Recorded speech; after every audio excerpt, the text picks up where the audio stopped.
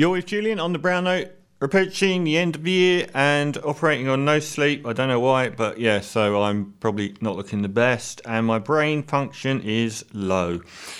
The Untouchables, Gladys Berejiklian and Scott Morrison are wonderful leaders who have had a brilliant year and are incredibly high up in the polls with the general public.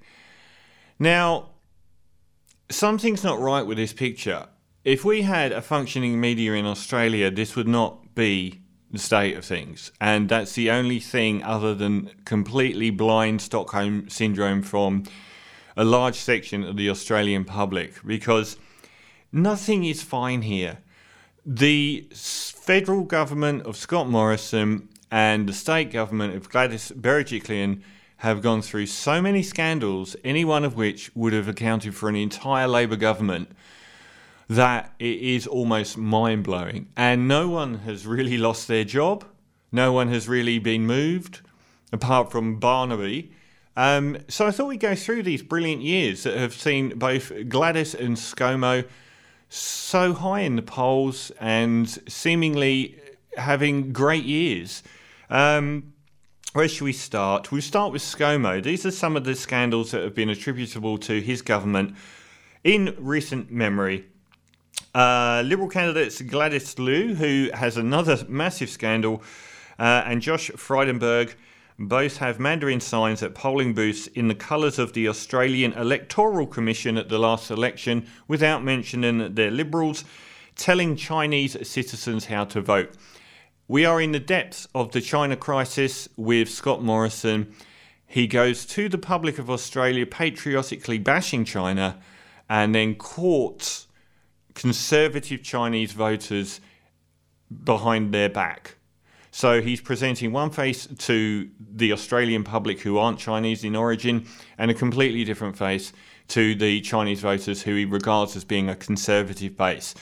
The Liberal officials were admitted in court that the signs were designed to convey the appearance of official electoral material at the last election. Angus Taylor writes a public letter published in the Daily Telegraph to the Sydney Mayor Clover Moore, criticising her for millions of dollars in domestic travel. The document he quoted was a forgery. The police were involved. Taylor refuses to disclose where he got the fake document and refuses all freedom of information requests. Our freedom of information requests in Australia are some of the worst in the developed world. Duttongate, fake how to vote cards were handed out in Peter Dutton's seat of Dixon, designed to trick Greens voters into voting for Peter Dutton. Philippines Gate, George Christensen charges taxpayers for domestic flights and Concar trips that were part of his trips to a known red light district in the Philippines. When he's caught, he simply pays back the $2,100 without consequence.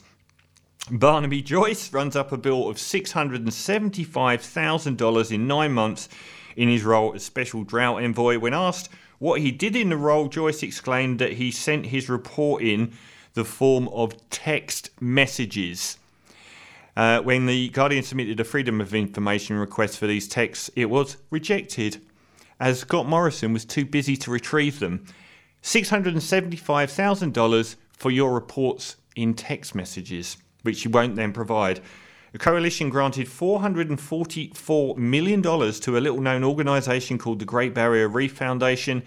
The process involved no public tender, no transparency, and the organisation was later to have had a business partnership with BHP and Rio Tinto, and they didn't even have an office. The coalition awarded a $423 million contract to run Manus Island detention centre facilities to a tiny, almost unknown company called Paladin as part of the limited tender process. This is the one without an office. I got tripped up by their 400 million rorts because there are so many. The company's head office was a small shack on Kangaroo Island, and the family members of the PNG Parliament were found to be directly profiting. Hello World Travel Agency paid for Finance Minister Matthias Cormann's family holiday to Singapore within 2 weeks of the coalition awarding Hello World a government contract worth over $1 billion. Cormann claims he didn't notice his holiday had been for free. On 2 separate occasions, Peter Dutton personally intervened to have European au pairs allowed into the country after being refused by Border Force. Barnaby Joyce's mistress, Vicky Campion, was forced to leave her role as his staffer when rumours of their affair started, causing tension with colleagues. As a result, she was given a plum $190,000 a year job with good friend Senator Matt Carnarvon. Despite parliamentary rules prohibiting jobs for partners, the job didn't exist before she took it, and it didn't go out to tender. And we also have Alan Tudge caught up in a Four Corners TV expose or having an affair with a staffer whilst married. That a staffer is currently suing the Liberal government for having her career ended. And we also have lots of juicy affair gossip about Christian Porter currently destroying the family court. The coalition granted $30 million to Rupert Murdoch's Foxtel, ostensibly to assist with sports coverage, while simultaneously slashing the ABC's funding. There was no public release of any conditions or oversight regarding the funding. News Corp, the largest newspaper owner in Australia and owners of Foxtel, vigorously and unapologetically proceeds to support the coalition whilst attacking Labor. The coalition granted $200,000 again to Foxtel station Sky News to fund a new show featuring future Liberal candidate Warren Mundine, taking the money out of Indigenous advancement. Assistant Treasurer Stuart Robert charged taxpayers $2,000 a month for home internet, $2,000 for your home internet a month, and was forced to repay $38,000, and nothing else happened. The coalition awarded a Chinese company a 99-year lease on Darwin Port. A year later, Andrew Robb, the Trade Minister, leaves the government to assume an $880,000 job as consulate with the same Chinese company. Good example of how Scott Morrison bashes the Chinese in public, but when it comes to business and votes, he does the opposite behind closed doors. Barnaby Joyce approved a dodgy $80 million water buyback from a property owned by a Cayman Island-based company that Energy Minister Angus Taylor used to be the director of, and his college friend now runs. When Twitter users began to discuss his lawyers sent letters threatening them with legal action. A property owned by Energy Minister Angus Taylor's brother was alleged to have legally burned 30 hectares of native grassland. Angus Taylor intervened to stop anything happening about it. Over $100 million in grants to sporting clubs were handed out according to a colour-coded spreadsheet of marginal seats in potentially winnable electorates. At the last election, the government overruled the recommendation of the Sports Commission 300 times, instead giving photo ops to Liberal national candidates just before the election in marginal seats. In 2016, Scott Morrison personally set up RoboDebt, an automated debt recovery service, which has tormented poor people for years by dragging money out of their bank accounts. Over 2,000 Australians died after receiving RoboDebt notices. Now, it is not recorded how they died, but it is inferred that 2,000 Australians committed suicide after they received RoboDebt notices saying that they owed the government money. This year, the RoboDebt scheme was found to be completely illegal. So the government instigated a scheme which was found to be illegal, which caused probably 2,000 plus people to commit suicide, and they have now paid back $1.2 billion. No one has paid anything personally. They all still have their jobs. They all still have their pay. Morrison handpicked a gas company chairman to run a COVID commission to plan Australia's post-COVID economy. He was paid $500,000 for 6 months' work. He eventually recommends taxpayers underwrite a gas-led recovery. Who would have thought that? The shares for the company he works for rise 8%. Hope he used his $500,000 to buy his own shares. When Foxtel missed out on a $100 million pandemic rescue package, News Corp execs wrote directly to coalition ministers to complain and immediately received $17.5 million in tax grants. When the ABC requested copies of the communication under Freedom of Information, the government refused, stating it would damage the relationship between the sports minister and the PM. As the government was deciding whether or not to bail out Virgin Airlines, MP Dave Sharma purchased shares in Virgin's biggest competitor Qantas months later, just before Scott Morrison announcement announced an agreement with CSL to make millions of doses of COVID vaccine. Sharma just happened to have bought shares in CSL. Matthias Kuhlmann quits the coalition with aspirations to become the OECD Secretary General.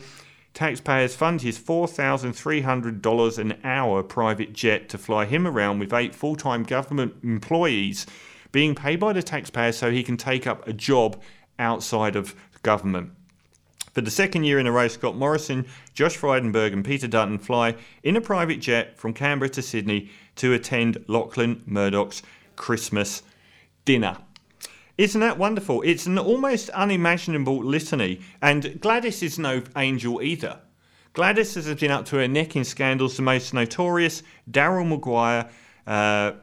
It's been another remarkable day for the Independent Commission Against Corruption in New South Wales.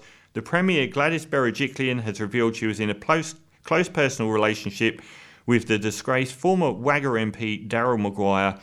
The secret relationship cast new light on a scandal that's been years in the making. Maguire resigned in 2018 and is now the centre of an ICAC investigation in examining his use of public office to help the developer and racing heir Louise Waterhouse sell her land near Sydney Airport. His efforts could have earned him $690,000 had it gone through.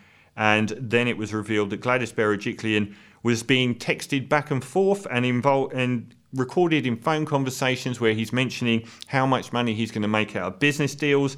That should have sunk any politician, didn't touch her. And also, Gladys Berejiklian has defended pork barrelling, i.e. using taxpayers' money to fund election results. So you give money to seats that you want to win, which should be completely illegal. She defended it. So she's been under pressure to explain the handling of $252 million worth of Stronger Communities Fund, since opposition analysis found 95% of the funds went to projects in coalition-held seats on the eve of the 2019 state election. She then came out and defended the practice of using $252 million of public money to pork barrel election wins for yourself. The term pork barreling is common parlance. It's not something I know the community is comfortable with, she said, and if that's the accusation made on this occasion, given the number of seats or places this funding went to, then I'm happy to accept that commentary. She admitted to $252 million of taxpayers' money going on pork barreling to win Labour seats in the 2019 election. Scott Morrison has something like $300 million worth of sports rorts going to his seats for the federal election. These people are on top of the world. They are very popular with the public and very popular with the media. Gladys still has no stain on her, despite a scandal alone with an affair that would have brought down the entire UK government. Well, maybe not with Boris in charge, because he's had so many affairs, he's probably given up counting. ScoMo and Gladys should be history years ago for their scandals, and nothing has touched them. Something is wrong with this picture, Australia, and the only thing I can think of is the media. And the most damning thing of all is that when we let these scum get away with these scandals, they just keep doing it because there's no retribution, there's no punishment, there's no justice. No one has lost their jobs. No one has been demoted, even apart from Barnaby's about it. And poor old Daryl got the boot because he was literally caught red-handed. It's just astonishing what we allow in this country, and what we regard as being these politicians should be hounded every day by the press. They get away with murder because our press loves the Liberal Party and never holds them to account, other than posting a cursory story, never following it up, never giving them the hard yards. We have a completely biased, complacent, and completely boot-licking, backside-licking media in Australia. And it's led to us having these terrible governments that are rated as great by the people and rated as great by the press. And I'm bloody disgusted